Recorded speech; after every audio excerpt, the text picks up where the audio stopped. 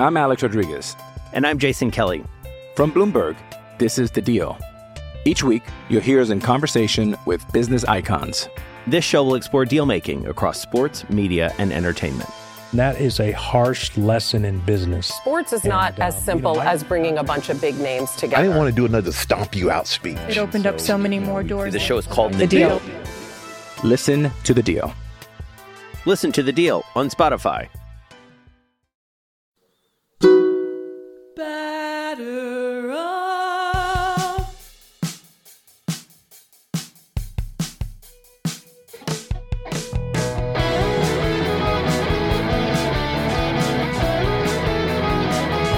Hello, A Pod of Their Own listeners. Welcome back to A Pod of Their Own. This is episode 57 of A Pod of Their Own. I am Allison McCaig, and I am joined this week by Linda Surovich. Hello, Linda. Hey, Allison. And I am joined also by new co-host Kellyanne Healy. Hello, Kellyanne. Hello, Allison, and hello, Linda, and thank you for having me. So Welcome. Kellyanne, you guys may know her. She has been a guest on the show before. She is a moderator at Amazing Avenue, and she is going to be filling in for Maggie Wiggin while Maggie Wiggin is away from the show.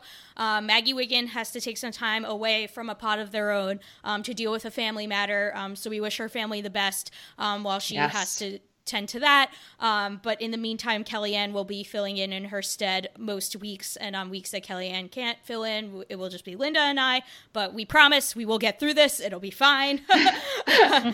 We still have three of us. We're still doing great. So here we are.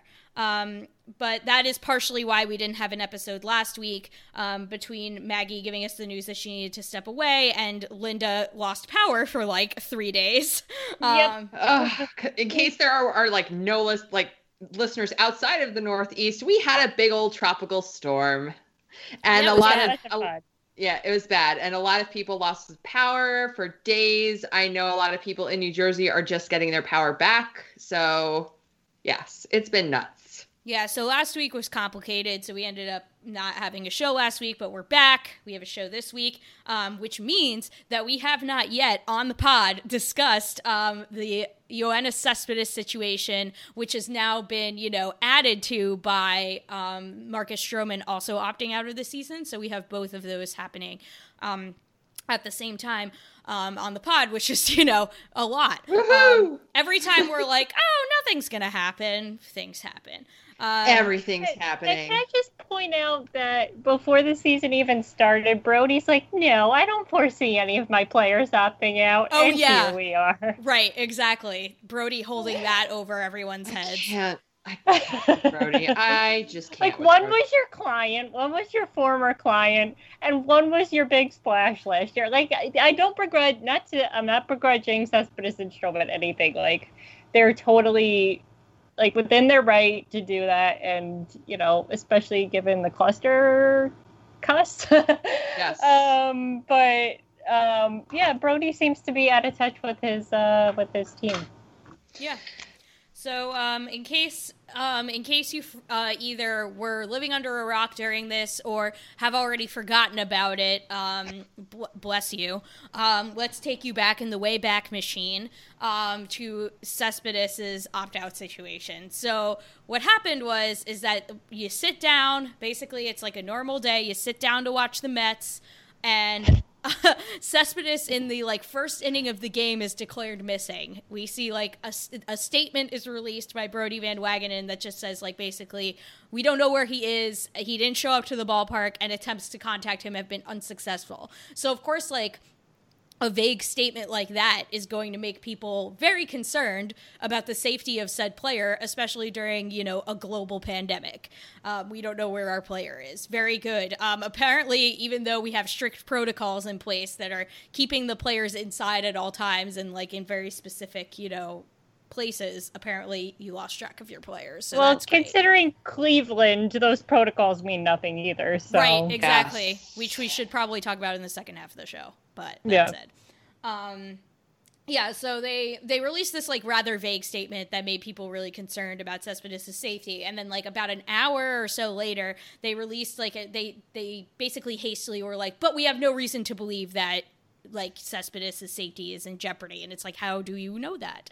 So that happened, and then after the game, they had a press conference, at which time Brodie Van Wagenen said that Cespedes had opted out of the season, but they didn't know about that beforehand. So that's the rundown. If you've read my piece on Amazing Avenue about this whole situation, you already know how I feel about it. I don't know. It's, again, what I said in the piece is basically there is not enough hard evidence at this time to outright accuse the Mets of lying about this. We can't say for certain that the Mets really didn't know, but I think that the whole thing stinks to high heaven. I think their story stinks. The next day, Brandon Nimmo said, "Oh, some of us knew the night before."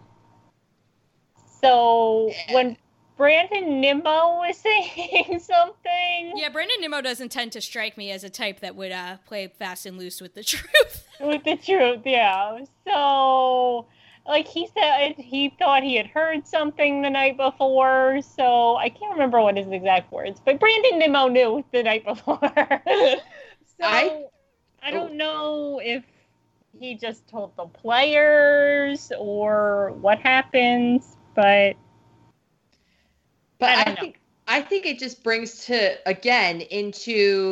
exposes the lack of communication between, I guess, the players and the front office. And we've seen it time and time again. And it's starker this year because of the pandemic and the circumstances under which we're having baseball right now. But I am of the opinion that both sides are in the wrong in various ways. The Mets in their usual media mishandling sense. Like they drummed up a circus when they didn't have to. They drummed up the circus. They completely caused drama when they didn't have to. But Cespedes for also, if you believe it or not, for not communicating, I guess, to the proper people at the proper time. Yeah. Yeah. So, I mean, like, I said in the piece, I mean, I'm heavily taking Cespedes' side more than the Mets side in the piece, just because I feel the Mets have not earned the benefit of the doubt in this situation. And I agree with that. But, I mean, I am not saying that Cespedes is blameless here, nor is he above reproach. I mean, like, I think there's a slight difference in both sides did bad things. I think that Cespedes, the adjective I would use to describe what Cespedes did is unprofessional. The adjective that I would use to describe what the Mets did is immoral. Like I would push it a step further. And I know in the comments, for those of you that don't know, I am, I'll just say it, I'll expose myself right now. I am one of the moderators on Amazing Avenue, La Roma Bella. Yay, hello guys. But I have been saying in the comments that I expect this kind of thing from the Mets front organization right now. And I guess I've become quite jaded in that sense, where I was less critical of them, just because hopefully, most of them are on their way out. And by this time next year, none of them will be here. So we might have slightly more professional people. But like, to me, this is just, and it's really sad to say it now that I'm like saying it out loud. This is just the status quo. This is the norm for the Mets FO, this kind of miscommunication and this kind of melodrama and making a mountain out of a molehill. Yeah. And to go back to the Brandon Nimmo thing for a moment, what Brandon Nimmo essentially said, if I'm remembering correctly, is that, so while we do know for a fact, although I guess fact is a strong word, but the Athletic reported, so provided you trust the reporting in the Athletic, Cespedes did tell players the night before, like some of his teammates, like he approached them because he wanted to say goodbye to them and stuff like that. And the Mets do not deny that claim, but the Mets claim that never reached to the higher office. The Mets claim that never made its way up the ladder. Now, what Brandon Nimmo was saying is that not only did Cespedes inform his teammates, Cespedes' agent told the Mets that same night. Brandon Nimmo, of course, was being Brandon Nimmo, was very diplomatic about the whole thing and said, all I know is that I heard that Cespedes' agent told the Mets, and now I hear what the Mets are saying that they didn't know, and I'm not going to say, and it's not just Brandon Nimmo saying that either. Like, Pete Alonso made a similar comment of, like, I'm not going to make comments about who I think is right and who I think is wrong and who I think is lying and who I think is not. That's not important because, of course, they're not going to take sides here. They shouldn't. They're players. Yeah. So but that's I mean, even the situation. Even with Cespedes telling the players, like, as a player, you're not responsible at that point for telling the front office. I mean, it is the agent's responsibility. So I don't know. Like, it's just a mess. Ugh. Yeah, and honestly, it's unnecessary mess. And the Mets made it messier. Yes, like they always do. Yeah. Like, why didn't you double check before releasing a statement? Like, oh, hey, some players heard he was opting out. Why don't we check on this before releasing a statement saying he's missing? Yeah. Like, you know the implications of the word missing, and we haven't been able to contact him? Yeah. Apparently we don't. Like, yet there was, like, widespread panic. Because, like you said, there's a pandemic going on. Yep. I think that, like, I don't know, Okay, we got a run. Sorry, I'm also watching this game. I'm doing what Linda does. I was going to say Kellyanne also filling in the role of Linda here. Yeah. But I think, you know, and as I said in the piece, in the best case scenario, in the most generous interpretation of this whole series of events on the Mets side, it's a gross mishandling of this situation. In the worst interpretation of this, it's an outright, like, purposeful attempt at character assassination of the player. Because if you are releasing this statement knowing that you don't know, so one of two things is true. Either they're not lying and they actually didn't know anything, in which case it's really, really irresponsible to release a statement like that, because you know, basically they're doing it to goad Cespedes into contacting them. Because they're like, oh, look, we're going to say publicly that we haven't been able to reach him and make you look really bad so that you have to call us now. Or they really did know what was going on, and they were and then that makes them look really bad, because that means that they're just, you know, basically doing the thing that they always do with their players on the way out, which is, you know, assassinating their characters. And we already know that they've, you know, kind of, that the New York media has not been kind to Cespedes during his tenure as a New York Met. And this brought up this whole thing, and this is, you know, Mets aside, Mets stroking the flames or not, the New York media has drummed up their whole, you know, same song and dance about how Cespedes is undedicated and he's walking away from his team, and this is only fuel to that fire. And they will continue to drum up these same old tropes again about how he's lazy and entitled, and people keep calling him greedy, and Stroman too, which blows my mind because they are literally leaving money on the table to walk away. They're not getting paid. That's the whole thing. Like, I don't dislike Cespedes. I just don't like how he handled this particular situation, whatever his role may have been. I really, again, it's really more on the Mets they're supposed to be, like, I guess, the leaders and the responsible parties in this situation. But again, Cespedes, the man had surgery on both of his heels and still managed to come back and play in Major League Baseball games. Like, I want to see everybody that is criticizing him do that. People constantly forget the work, the ethic, the dedication it takes to be a professional athlete at this level. This is the 750-ish to 800 top guys in the world out of how many billions of people that have made it to this level. You have to work hard. So calling him lazy, calling him undedicated, to me is just ridiculous. Like, to me, I disagree with how player at this level is lazy. Like, you've already proven you're not lazy by making it to this level. Exactly. And he's a free agent. So if anything, he's hurting himself because he hasn't proven, you know, he can still play. So his future is very uncertain right now.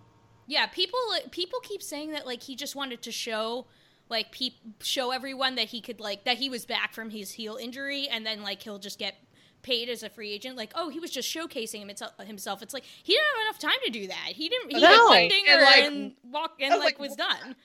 In, like, 5 games, he's showcasing himself. Come on. Yeah, like, no one's I don't think anyone's gonna pay him based off his 5 games that he played. I mean, I guess other than showing that he can, like, walk. Yeah, like he might get a minor league deal or something with like a invite to camp, but I don't see anybody giving him a major league contract. I think he'll get one, but I don't think it's going to be anything big. Maybe a 1-year deal or something. I think he'll get a 1-year like pillow deal. Yeah, with maybe like an option. Yeah. So he put a lot on the line to walk away, and like his mother is sick. Right. Yeah. Right. Like he had like, and even if his family is perfectly healthy, he can still say, I've been through enough. I don't want to put my body on the line any more than I already have. And I've seen the outbreaks on these other teams. I'm done. That's enough of a reason in and of itself. MLB is not handled this well. Good reason. Yeah. So, and also, I saw one theory that, that the Mets have, kind of killed the relationship. And so maybe this was like his final, like, kind of fuck you out the door, which I kind of don't blame him if it was. Yeah. And I mean, again, like Kellyanne said, the team is supposed to be the adult in the room. Yes. And again, either Cespedes or his agent, and actually we don't know where the unprofessional label should fall, whether it's on the player himself or his agent, because the agent is the one that's responsible for communications. If Cespedes gave the agent the go-ahead to say something and the agent did not, then it's actually the agent's problem, not Cespedes' problem. But we'll probably never know what happened there. But that said, the team is supposed to be like Johnny Thousand or something. Yes, it's like yes. His agent also has a ridiculous name, by the way. Everyone. Wait, what's his? Because I know he used to be Brody's client, and I know he's part of Rock Nation now. But what is his agent's name? Johnny Thousand. Johnny Thousand. No, seriously. Yeah, no, it is. Oh, God help us. Ioannis Cespedes, Rock Nation. Hang on, I have to find it. It's something thousand. It's something like. I'm pretty sure it's Johnny, like just the most agent name possible. Yeah, it sounds like a dude who's like an extra in The Hangover or something. Oh, I forget his name, but yeah, I think Linda's right. The last name's like Thousand, but I forget what his first name is. But anyhow, what I was gonna say is that the team has to be the adult in the room. Now, if my point is, it's also up to the team to create an environment where open communication is valued. And these types of things cropping up again and again, regardless of whether you think the player acted unprofessionally, and some blame does fall on the player in scenarios like these, the fact that it happens over and over again to the Mets is no coincidence. They've fostered an environment where players don't feel comfortable, or just mistakes always happen, where miscommunications happen constantly. And it's not a coincidence at all. The Mets, like, what have the Mets done during Cespedes alone? What have the Mets done during Cespedes' tenure to earn that player's trust? To openly communicate with them? Nothing. They've mismanaged his injuries. Niente. Sorry, I'm saying nothing in Italian. Niente. Maligned him in the media. Like, they've done nothing but kick his ass the whole time. So, like, why would he feel comfortable communicating openly with the team about a decision like this? I mean, he still should do it. But, like, can you really blame him? And, of course, the articles, right after he opted out, the articles started dropping about, like, how he was disgruntled about his playing time and stuff like that. And my point is, because he was talking about how if you believe, this was an article in the Post, if you believe the reporting in the Post, which I have no reason to doubt the actual reporting, I suppose, even if I doubt the motivations for publishing said reporting, and the timing of such. Can you blame him, really? The Mets literally cut Adeiny Echeverria last year, the day before he was due a performance bonus. Cespedes is going to be wary of that sort of thing because the Mets have a track record. Mets have a track record with all of this, and that breeds this sort of environment, point blank. It's just the way it is. Like, it just sucks because it does, because it's the norm. Yeah, no, but I did, because I was like, fuck this. I'm like, I'm not taking this lying down. And I'm like, Cespedes was fun, damn it. So I did, like, his best moments as a Met, and he was so fun. Mm-hmm. It had been so long since we had a superstar like that just come in and just absolutely mash dingers. And this is how it... Yeah, and this is how it ends, and it sucks, and I'm so tired that this is the way it always ends. Like, outside of David Wright, has there been any Met who had Well, and Jose Reyes, I guess. But, because he needed a proper send-off. But has there been any Met that they just didn't tear down? Well, I was gonna say, even David Wright, they tore down while he was here. Yes, that's Not true. a superstar. Not a superstar. True. So, I mean, like, you can go back and think of, like, all the times that the Mets have gone after players if they're injured or if they're not playing to the expectation, like Matt Harvey, Steven Matz. That's off the top of my head. Ask Carlos Beltran about the Mets tearing down players in the media. Oh my God. Who's the one?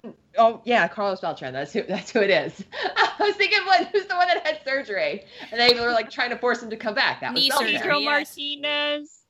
Pedro Martinez. Yeah, Pedro. Yep. I mean, it goes on and on. Yeah. And of course, like when Stroman opted out. Now, obviously, the Stroman opt-out happened with less drama than the Cespedes opt-out because they didn't not know where he was. But they still, Luis Rojas still said, I'm completely blindsided by this. It's like, how can you see this pattern and not understand that it's a pattern? Mm-hmm. Maybe Brody and everyone knew, and apparently, according to, who was it? I think it was Tim Healy tweeted that Stroman did indeed go to the ballpark and tell them. But yeah, so of course because Healy said it all snide. He's like, that's progress. He actually showed up this time. He showed up, and it's like, even despite that, there was still miscommunication because it didn't make it to the manager, who was like, "Oh, I'm blindsided by this. I thought he was throwing another sim game." It's Jesus Christ. But again, that's also nothing unusual. Even with past managers, we've seen that. So this is. Ugh. And it's so many other players have opted out of this season, both major stars and scrubs alike have opted out of the season and issued statements, and teams have just accepted it and moved on without any drama whatsoever in the media. Of course, the Mets can't even do that. It's like what is run-of-the-mill stuff for other teams always becomes a circus with the Mets, inevitably, every time. But I don't They need a professional PR team. Yeah, they need new owners, and hopefully we'll have that. They need new owners who will clean house. Yes, hopefully I don't know we will have that by this time next year. That's what my hope is. I don't know if it's the Wilpons or just Brody's inexperience showing, his incompetence showing. If that's just compounding the issue. Why not both, J? Why not both? Two things can be true.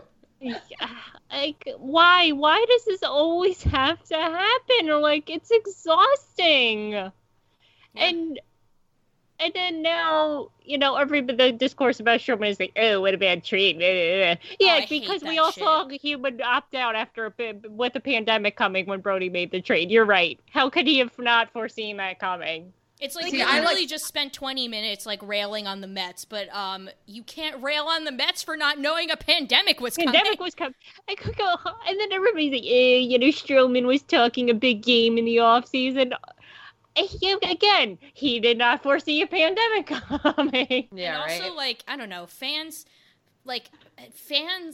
are such fickle beings. They want their players to have swagger and to have confidence, but then the second they actually show that and have a personality, they hate on them for it. It's wild. It's what have you done for me lately? It's exactly that.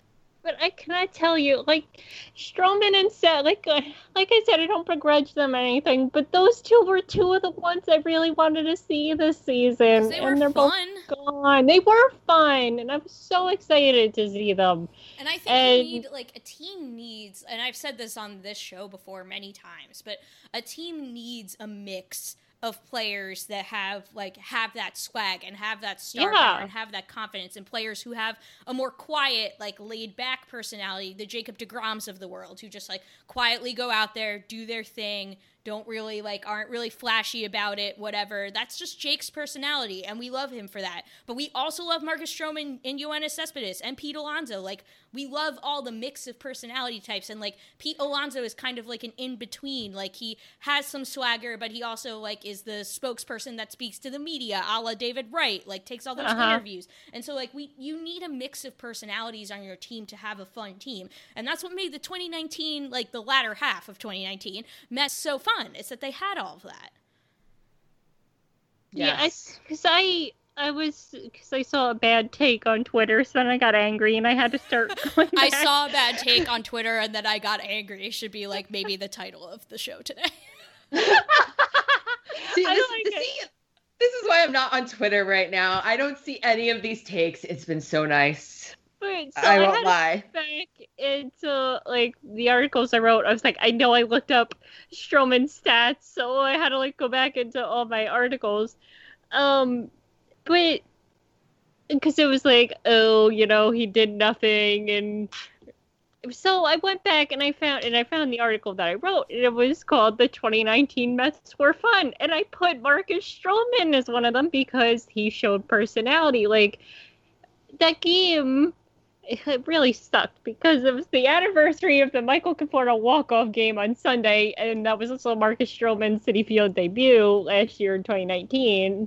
And then on Monday, he opts out. Like, well, so much had changed in a year. But anyway, he was like, you know, Thor and, you know, Jake walk in. They're all business. And they're all like, you know, get ready to dominate. And he was like pumping up the crowd and stuff when he was walking in from the bullpen. And it was like refreshing to see. And it was fun.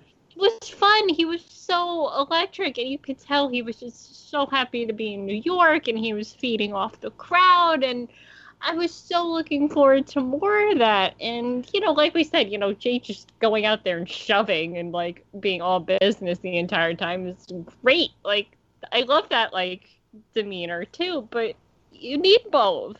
And, you know, it adds another dimension to it. Yes. And, you know, I know all hope isn't lost. Like, they still can re-sign him, but it's the Mets. I have faith in that. I was gonna say, yeah. I don't have faith in that if it's still the Wilpons that own the team. Yeah, during that. True. Although, and, you but know, like, I do have like, because I do have like the tiniest glimmer of hope. Like, unlike Cespedes, obviously, like that's done and dusted. Like that's over. But yeah. But with Stroman, like, at least he seemed to, like, genuinely actually have a good relationship with the organization somehow. Yo, shocking. I mean, like, he didn't have, like, you know, Cespedes had, you know, circumstances being mostly injuries and stuff, and he was a very high-paid player, so so you know how the Wilpons are. If you get paid a shit ton of money, you better, like, show up, or we're gonna, like, print shit about you. So Cespedes had all that hanging over his head, the being high paid, like, you know, the injuries and everything. And Stroman didn't really have as much of that, so it was, like, easier for him to get along with the Mets because they weren't shitting on him constantly. But, like, he did seem to, like, genuinely enjoy being a Met. So, like, and he praised them. He actually went so far as to so, like, when you get a player like that, you want to keep him around. A player actually wants to play for your shitty, terrible organization. Like, please re-sign him. Sorry, I'm just gonna like intercept and say Wilmer. Yeah. What Sorry. Wilmer do? It's Wilmer. Oh, Wilmer. No, Wilmer. No, I'm just using him as an example of someone who wants to play for this organization and love this organization. Right, precisely. David Wright as well, Pete Alonso as well. Like, these are all guys that, like, really love being Mets. And that's, like, you know, there's an endearing factor to that. And that's something you want to keep, that's a player you want to keep around, you know? There are only so few of them that actually love the Mets. And I don't want to say it, but Jacob deGrom can opt out in 2 years. Ugh, Don't, Linda. I can't think about that right now. Linda! Okay, like, you need pitchers. You literally don't have a rotation right now. My emotions are too fragile to consider that possibility at this time. And in 2 years, you could literally not have anybody who's currently on the team right now. Yeah. In your rotation. Maybe Peterson. Maybe there won't be Major League Baseball in 2 years. Who knows at this rate? That's true. Because transition. So, transition. Because we still have, you know...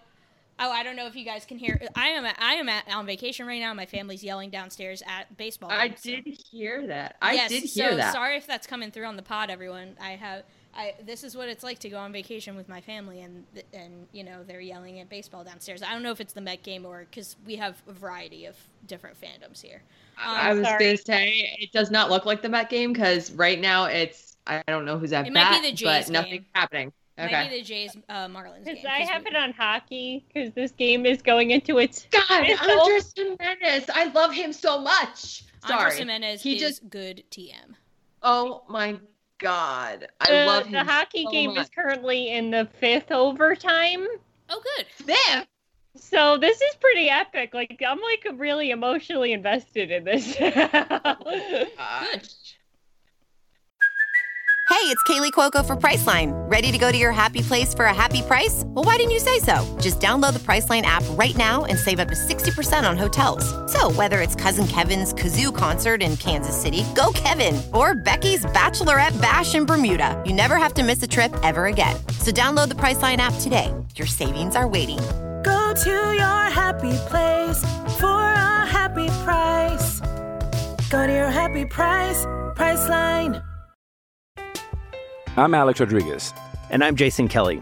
From Bloomberg, this is The Deal. Each week, you'll hear us in conversation with business icons. This show will explore deal-making across sports, media, and entertainment. That is a harsh lesson in business. Sports is not as simple as bringing a bunch of big names together. I didn't want to do another stomp you out speech. It opened up so many more doors. The show is called The Deal. Listen to The Deal. Listen to The Deal on Spotify. But yeah, speaking of baseball might not be happening in 2 years, we've got two kind of like wider baseball stories to cover. One of which is obviously that outbreaks continue to happen. The Cardinals are still not playing right now, as far as I know, right? They're not playing. No, they're not. Their doubleheader was postponed. Yeah, it was July 27th, I think they last played. Jeez. Yikes. It was sometime in July that they last played. So the Cardinals still are not playing, and you've got the Indians, who had the Cleveland baseball team, I should say, had since they might go the way of the Washington football team and have their team renamed, which would be good. But anyway, the Cleveland baseball team had two guys who went out against protocols and got caught, and basically Plesac's is that how you pronounce it? Whatever. Yeah. His statement that he issued was basically a giant shrug emoji. Yeah. More or less.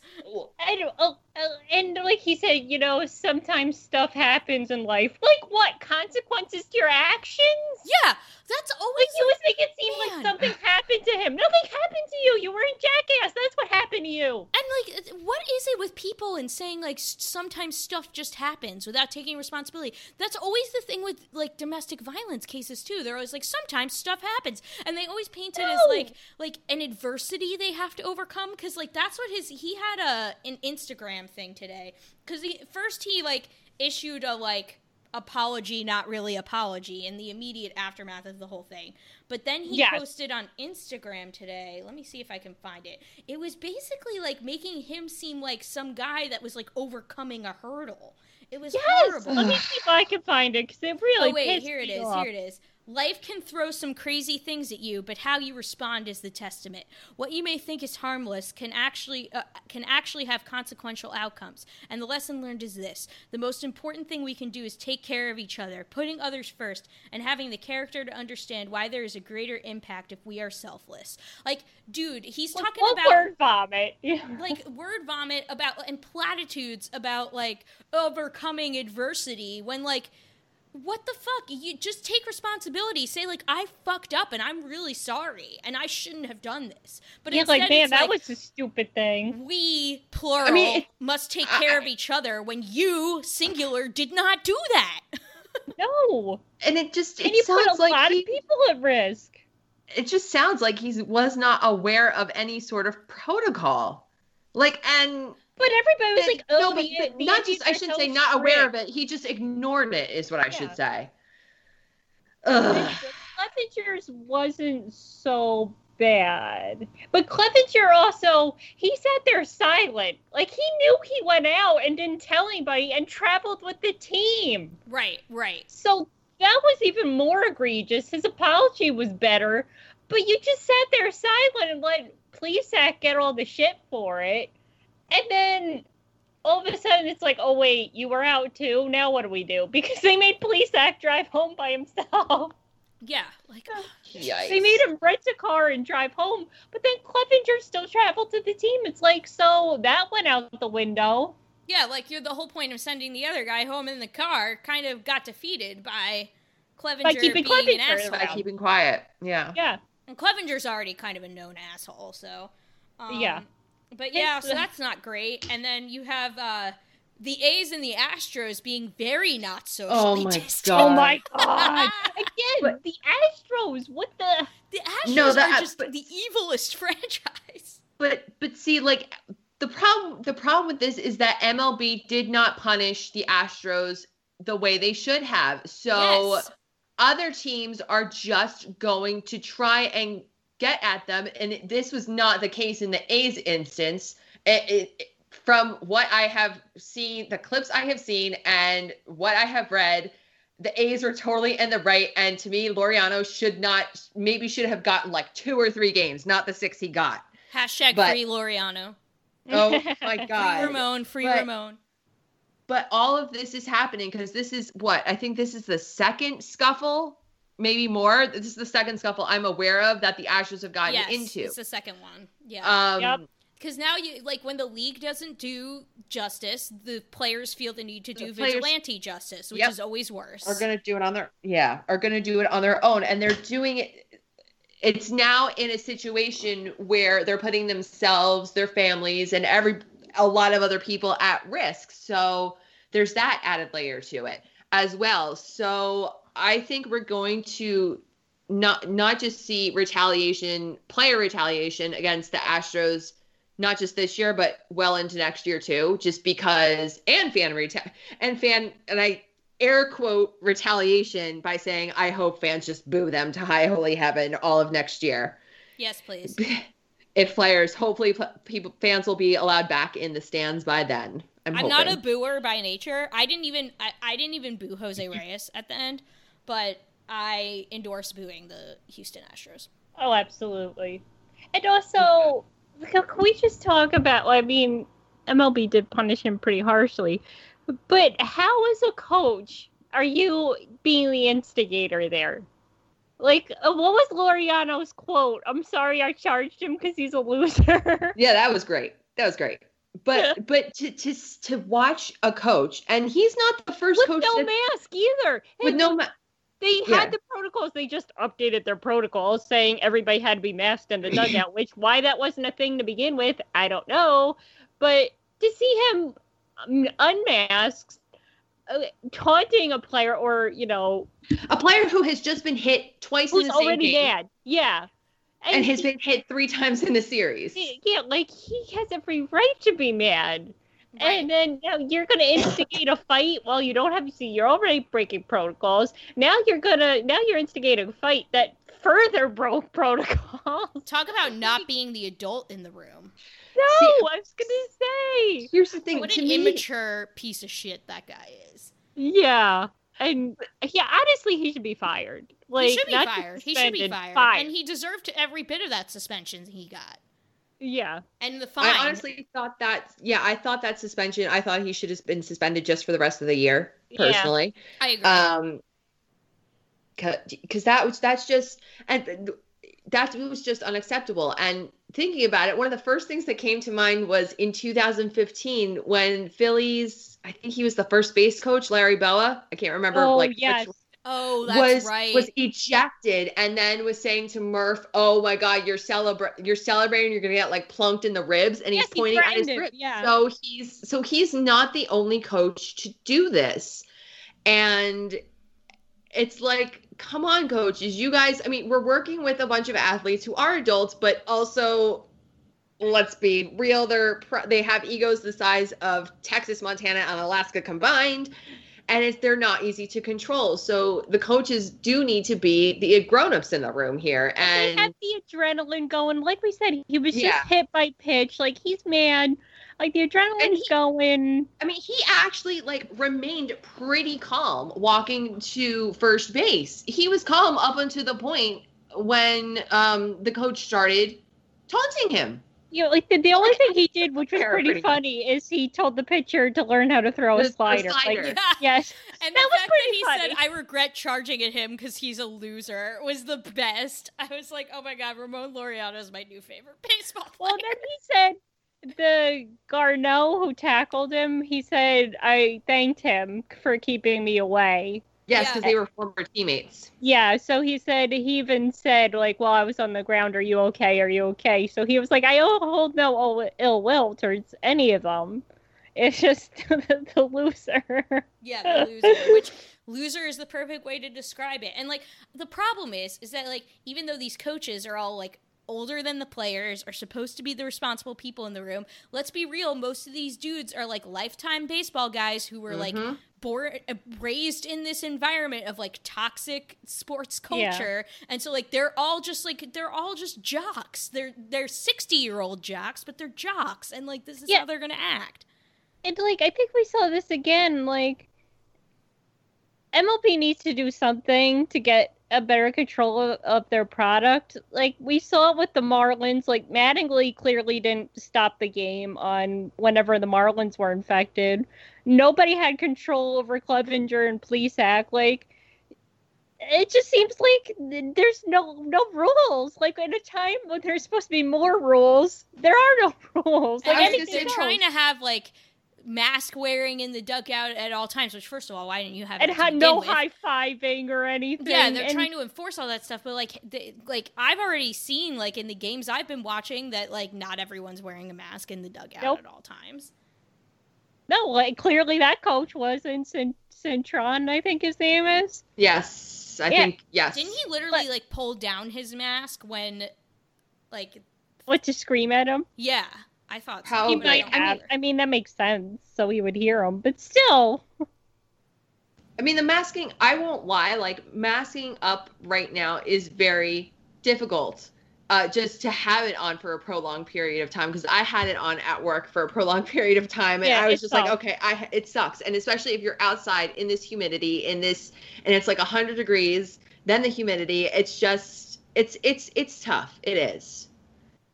So I'm like hesitant to get on the players in the dugout for, like, oh my God, they have their mask down so bad. Because but he was a coach. You're supposed to be setting the example, though. Yeah, again, the coaches, be the adult in the room. Yeah, the coaches, yes. I mean, but, like, the player, like, I don't know. I can't get on them for, like, every little time I see, like, a mask down. It's just like they need to breathe too. Yeah, or, like, get a good sip of Gatorade. I get it. But coaches should be masked. I'm sorry. I get it's uncomfortable. Coaches should be masked. I completely agree. But, like, when you have Citron? I want to say citrine like the gemstone. Hang on. I want to find out his actual name. But actually yanking your mask down to egg on a player, he should be just suspended for the year. Yeah. And it's Cintron. Okay. Alex Cintron. Okay. Yep. Cintron. The funniest part of the video was there's this bald guy in the back, like off to the right, and he has a clipboard, and he just looks so uninterested in the whole thing. And then when the brawl happens, he just calmly puts it down, like, oh shit, we're really doing this. Yeah, and like, seriously. I laugh every time because you can see it. Like, I mean, you can't see his face because he's the smart one and actually kept his mask on. So you just see a bald head and glasses, and just he puts his head down, puts the clipboard down, like, man, come on. It's so good. So whoever that coach was, I applaud you, man, because clearly he did not want to fight, and he wore a mask. So good for you, buddy. One last point I want to make for today about being mad about various, other things happening in baseball is Nats fans, stop yelling at Sean Doolittle to force him off Twitter. Yeah. Wait, what? Oh, you didn't know that, Kellyanne? Sean Doolittle had to delete his Twitter account. because fans were being so mean to him online because he has been struggling this year. Yeah. But like I said, like you won a World Series. Just won a World Series in which he played an instrumental role. Yeah. Not only that, this is such a wacky season. Like, I'm not deeply, profoundly, I'll make like surface judgments, but like this is such a screwed up season to begin with. Routines have been broken. The season's only 60 games. They started in the middle of summer. Nobody's going to be normal. No one. The stats are going to be so wonky. They're all going to be small sample sizes. Get off every player's back. Come on.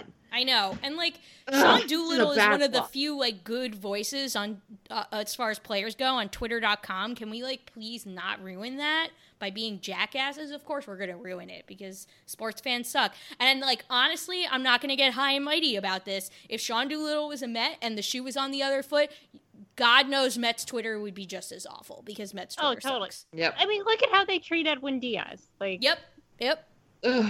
Like. Just because a player isn't performing at his best doesn't give you the right to harass him online. Like, exactly. Get a fucking life. Get a life. Please get a life. Oh, that's the other thing. The Met fan who messaged Stroman's mom. Oh, good Lord. Oh, yeah. So there's this, like, terrible... Okay. So there's this Instagram account called New York Mets News. It's, like, NYM_news. And somehow it has, like, 75.6 thousand followers. It has, like, 75K followers on Instagram. And it's, one of those... Like, Mets Instagram... If Mets Twitter is a cesspool, Mets Instagram is, like, the filth at the bottom of the cesspool. It's like the seventh circle of hell. It really is. And so like this account is run by like a random teenage kid and it has this many followers. Claims he has sources. He claims he has sources, but basically all he does, and this is all these random Instagram accounts do, is that he just like reposts things from like either beat writers or like the Mets official Twitter account or whatever and pretends that it's his own stuff. And so he'll just, like, make an Instagram post, like, Mets promote, Mets activate Walker Lockett off the IL. And, like, that's a Mets news, even though, like, everyone knows it from beat writers and stuff. And somehow, like, that gets him 75K followers on Instagram. Anyway, so, like, this terrible account, like, doesn't believe Marcus Stroman opted out for, like, COVID reasons because he's a dick, I guess. And he's like, I'm sick of being lied to because how do you know you're being lied to? Like, what? And so he literally DMs Marcus Stroman's mom to try to be like, oh, so, like, is he actually opting out because of COVID? And, like, what the fuck is wrong with you? You don't want to message a player's mom? What is wrong with you? Yeah, they have every right to privacy. Like, don't harass players' family members. Leave them alone. Leave them alone. You are not a journalist. You are a random teenager with an Instagram account. Leave Marcus Stroman's mother alone.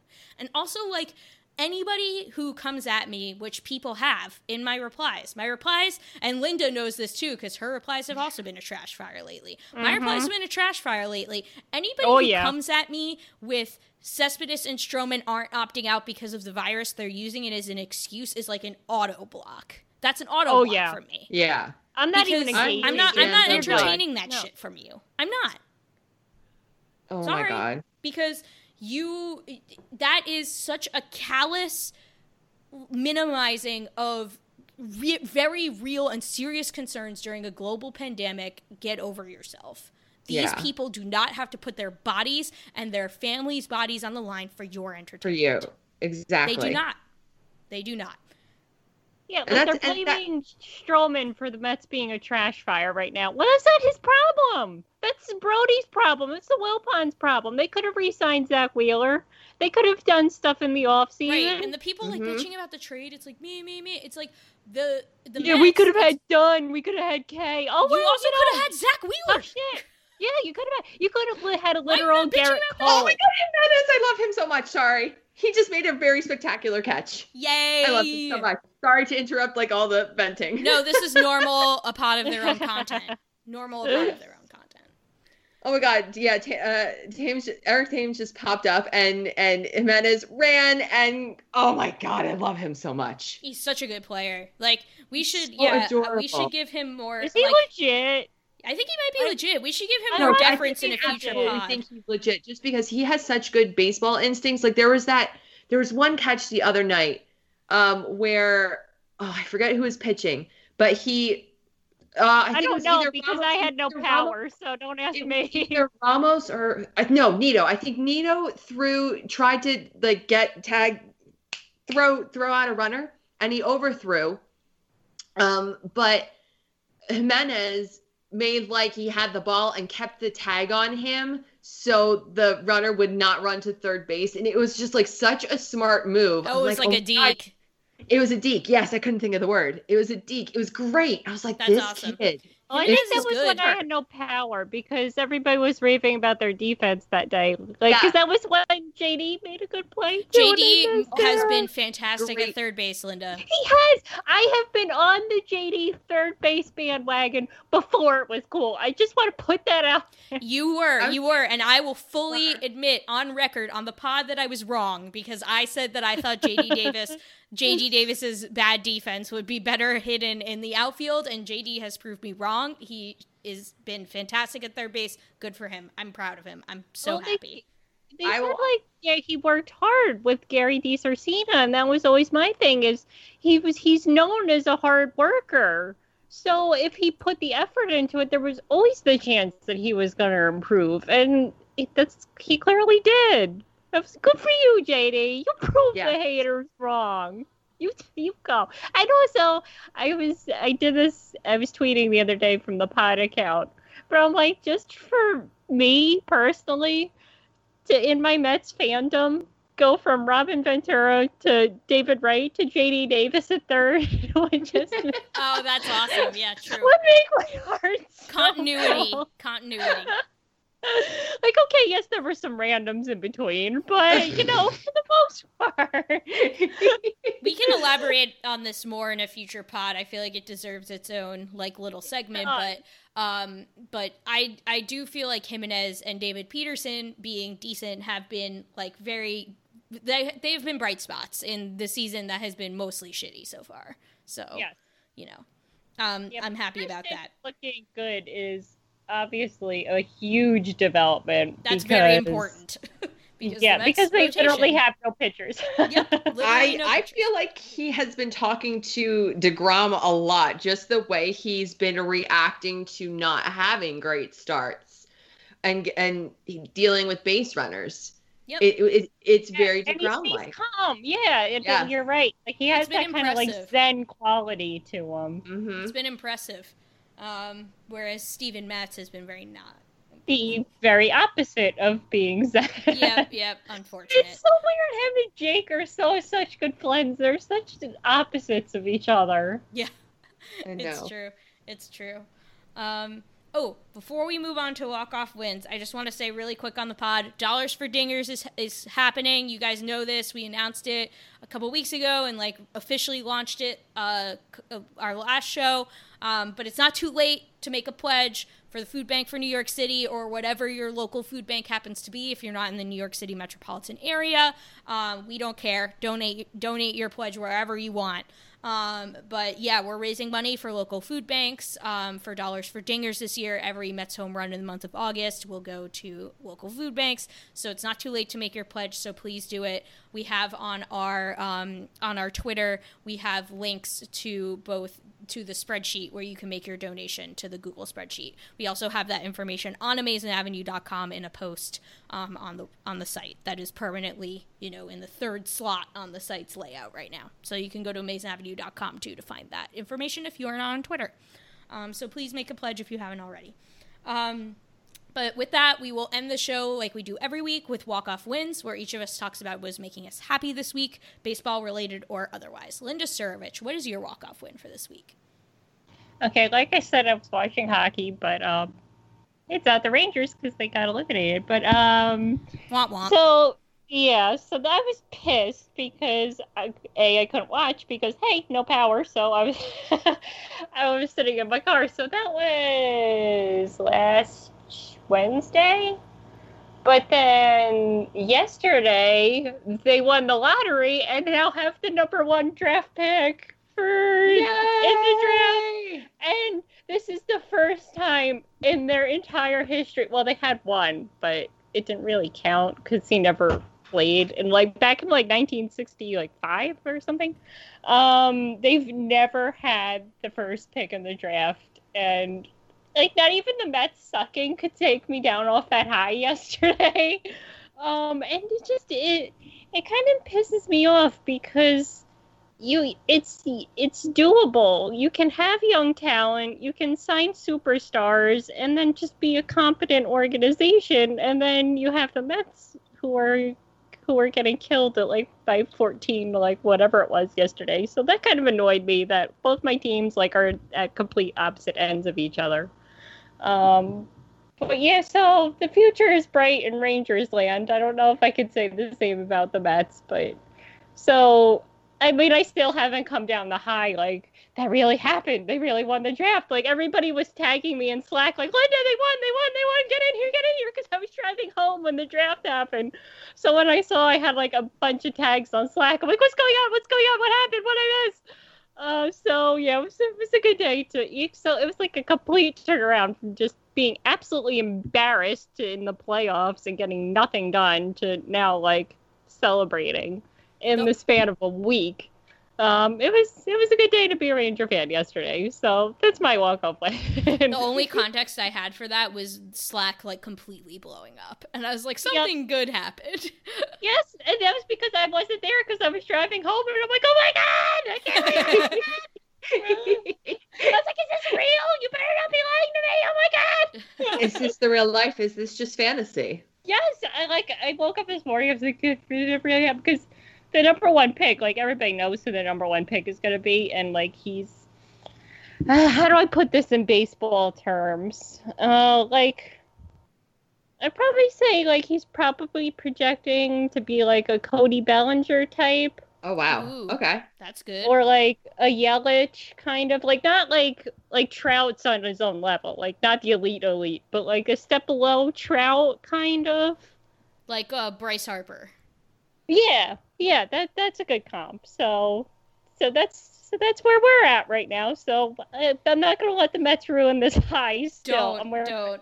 You should. I'm be wearing happy. my Rangers jersey today. I'm very happy, even if last week I wasn't. But the fact that they lost last week got them into the lottery this week. So you win some, you lose some. No regrets at all. It was totally worth it. That's awesome. So, yep. That's my walk-off win. Even if you're going to become a Seattle Kraken fan. happy for the Rangers. That's awesome. Yes. Kellyanne Healy, what is your walk-off win for this week?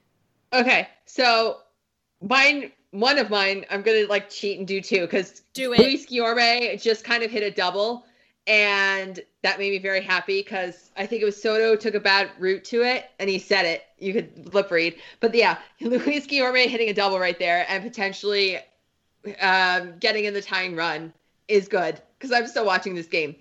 But my other one is to my town's public works department, they were working through the storm this past week to clear branches and trees off the road.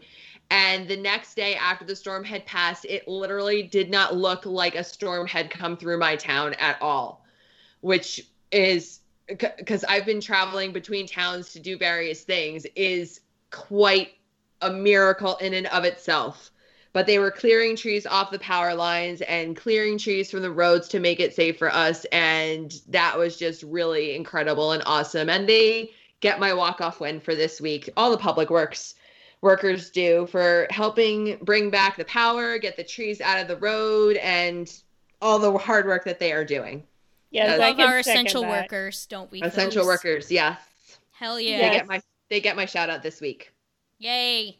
That's awesome. Shout out to essential workers for continuing. No one has forgotten about you continuing to do your thing, despite the fact that coronavirus is still happening.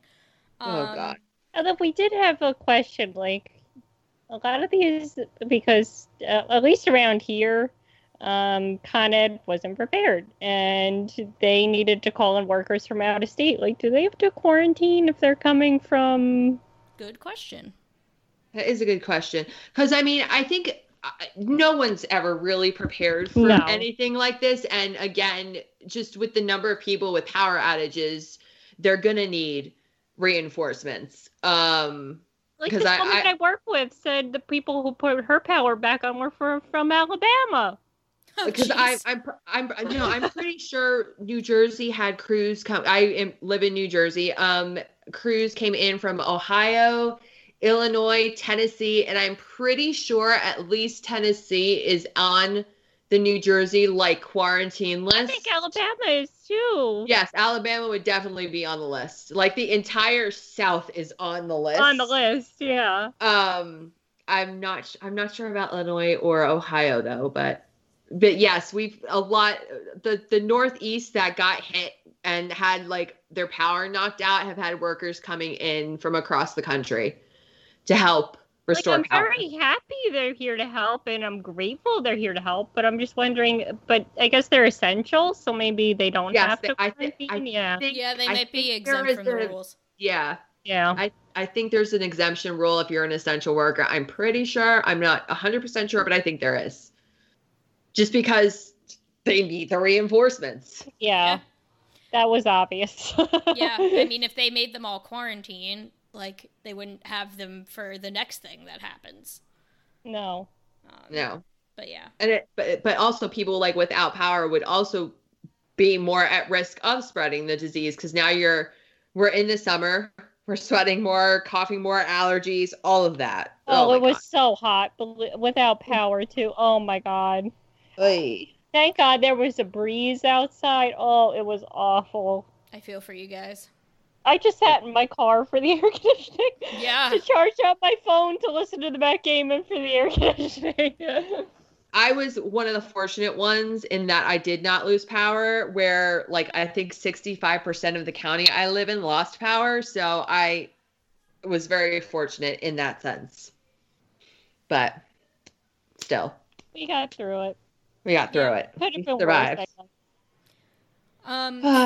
So my walk-off win this week is TV related or pop culture related. So Michael and I started a journey a long while ago to watch The Sopranos all the way through because I had never seen it before. For him, it was a rewatch, but I had never seen it. And so we finally finished that. And we also got through Avengers Endgame. And so I have now seen, I knew Linda would be happy about that. So I've now seen I'm now basically all caught up on all the Marvel movies that have happened. The only one that we have yet to watch is Far From Home, which is the most recent Marvel release. So I'm caught up on all the Avengers content through Avengers Endgame, and we finished The Sopranos. And I am one of the few people on planet Earth that did, and I obviously won't spoil it if there is one other person on planet Earth who does not know what the ending of The Sopranos is like. Because I knew that's me. Oh wait, never mind. No, I do know what the ending is like. Never mind, I take that back. So I knew it was famous. So I knew that it was a famous ending, and it was really controversial, and everyone freaked out about it. But I didn't know what it was. I didn't know what happened. I didn't know the nature of it. I didn't know anything about it. And now obviously I know because I've seen the ending. Michael took a reaction video of it that he continues to play over and over and over. So I'm very happy that I finally finished The Sopranos and gotten all caught up on Marvel, and I enjoyed all of it, and so I'm very happy that I now feel I'm more culturally aware than I was before, because I feel these are two major franchises that I was totally ignorant of, especially The Sopranos being from New Jersey. I feel I needed to hand in my New Jersey card because I had never seen it. So I'm happy that I have seen those things now, that I can participate in the discourse and the memes and understand a lot more memes now. So what'd you think of Endgame? Verdict? I really liked it. I really liked it. I'm a big, being I don't know, I see a lot of parallels, because obviously, I'm a huge Harry Potter stan, and so, I understand the fandom parallels between, even though, Marvel is not, superhero stuff is not as much my thing as, Harry Potter, I understand the fandom parallels between the two, and, how excited you get when you're a fan about this stuff, and, the Endgame scene. I won't try to ruin it all, but, the epic, fight scene at the end of Endgame when a bunch of characters are there, I understand how the fandom reaction to that was so happy and excited, and I felt that I felt my own smaller version of that, and so I understand what that's because I felt very similar emotions during Harry Potter and that whole saga. So like I totally get it. And like I enjoyed it a lot. It was a good viewing experience. I enjoyed it. So yes. I have to say it was fun to see in the theater too. Like I bet to it get was. that reaction, especially in not to ruin anything, in Infinity War, right? Yes, the first one, yeah. The ending of Infinity War, the reaction to that, it was yeah. That, like, to see that live with other people, like, I think that for me, like, nothing will ever be topped. Like, I think I put that above Endgame just because of the sheer, like, shock value of it. Yeah, makes sense. So, yeah, like, I never thought I'd be one of those people that, like, oh, look at those guys at the theater, like, it's not real. And then I became one of those people. Yep. Like, I never thought I'd have, like, that visceral reaction in a movie theater. Like, I'm just there to, like, watch a movie and have a good time. But then it's like, oh, my God! And Michael You're was emotionally laughing. invested.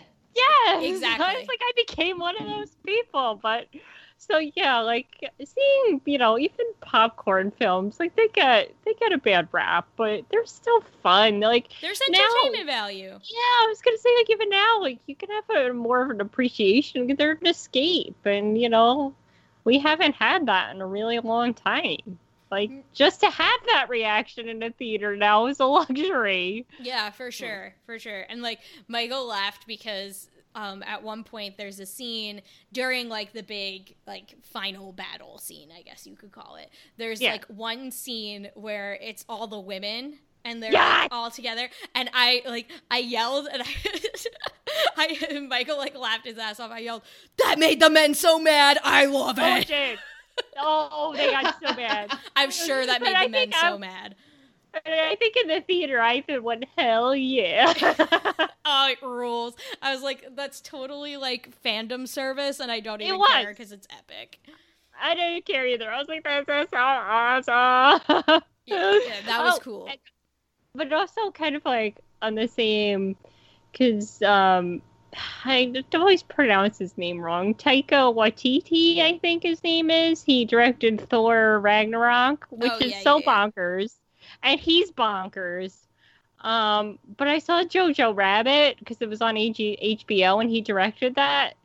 And oh my God, what a movie that was! And like, I will watch anything he does. Like, it was just unbelievable. I don't know if you know the story behind Jojo Rabbit. I know the story, but I haven't seen it. Yeah.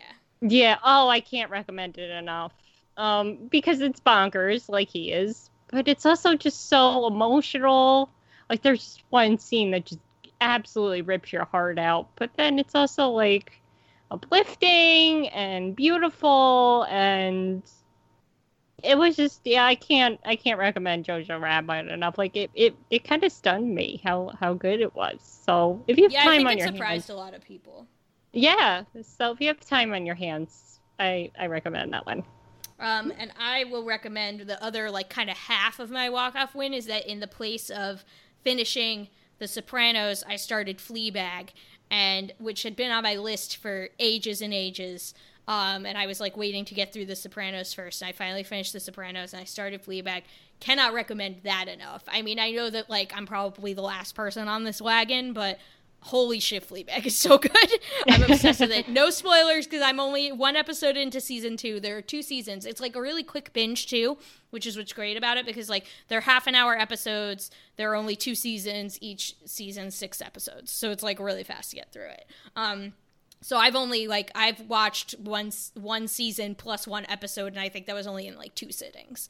So I am knee deep in the Fleabag, and I freaking love it. Phoebe Waller-Bridge is brilliant in it, and Olivia Colman's in it as well. She's fantastic in it. Oh, she's great. Yes, Kellyanne will know, star of The Crown. Yes. Yep. I say that like hesitantly because she was good in The Crown, but like the season 3 did not live up to the previous 2 seasons, in my opinion. I think many people would disagree with me, but I think Claire Foy just did such a good job as Elizabeth. I don't have a hard take on that because I've only seen The Crown in bits and pieces, but I will say if my grandma Rest in peace, Grandma. If she were still on this earth, she would have takes to share because it was her absolute favorite show. So the episodes of The Crown I have seen are because I was sitting with her while she watched it. But I have seen some of the Olivia Colman season and some of the previous seasons. But yes, that's where Olivia Colman partially is known for, is The Crown, and she was also in Broadchurch, if you've seen that. The Favorite, just won the Academy Award for. Yes, I think she won the Academy Award for The Favorite. So she's just a fantastic actress all around. She's really good. And so she's also in Fleabag, which is interesting because, like, obviously Fleabag's a comedy, so she's like in a more comedic role as opposed to her other roles, which are much more serious. So it was funny. It was fun to see her in this very different role. Phoebe Waller-Bridge was actually in. My family pointed out to me, which I had forgotten, that Phoebe Waller-Bridge was in Broadchurch very briefly as well, but she was only in like 2 episodes, so I didn't remember that. Really? But she was. Yeah, she was the lawyer. Oh. Yeah, she was the lawyer during the trial. Mm-hmm. Oh. Yeah, I didn't realize that either. yeah, I'd completely forgotten about that. But yeah, so Fleabag is fantastic. I can't recommend it enough. I mean, you have to like a certain kind of comedy. It's very vulgar. It's kind of a dark comedy, which are my favorite kind. Like, you know me, I love BoJack Horseman, which is another favorite of mine. That's also a dark comedy. But it's kind of about basically a woman who is, it's called Fleabag because she's kind of an asshole. And basically it's about her like dealing with her like hot mess of a life and like dealing with the aftermath of the terrible decisions she's made in her life. So, but it's quite funny. I love it. I think Phoebe Waller-Bridge's comedic timing is fantastic. Her facial expressions are everything. The whole thing is hilarious. It's great. And it's well acted. It's fantastic. So can't recommend that enough. So that's my walk-off win, is finishing The Sopranos, getting caught up on Marvel, understanding more cultural references than I did previously, and starting Fleabag, which I really enjoy. So that's my walk-off win for this week. That does it for the show this week. We should be back on our regular schedule finally, barring any other unforeseen circumstances, power outages, whatever. Yeah. We should be back on our regular rotation. Tuesday night recording, Wednesday morning pod appears in your feed, so look for another pod next week. In the meantime, go to AmazingAvenue.com, check out all of our fantastic content. As Linda mentioned, she had a Cespedes Greatest Moments piece that you should absolutely read. We have our daily like game recaps and stuff like that still happening, obviously. We have I know Michael just wrote a David Peterson analysis piece, so keep an eye out for all of that. Follow Amazing Avenue on Twitter, Facebook, and Instagram at Amazing Avenue. You can follow the show on Twitter at A Pod of Their Own. You can follow me and Linda on Twitter. Kellyanne is Twitterless at the moment, but you can follow me on Twitter. I'm at Petite PhD. Where are you, Linda? At Linda Surovich. Yeah, so follow each of us on Twitter, follow the show on Twitter. You can subscribe to the podcast on iTunes, Stitcher, Spotify, wherever you get your podcast from. Amazing Avenue Audio. Check out our entire fantastic suite of pods. Please rate and review the show. It really helps people find it. The intro and outro music to this podcast is by Bunga. Let's go Mets, and don't forget, there is no crying in podcasting. Catch you next week.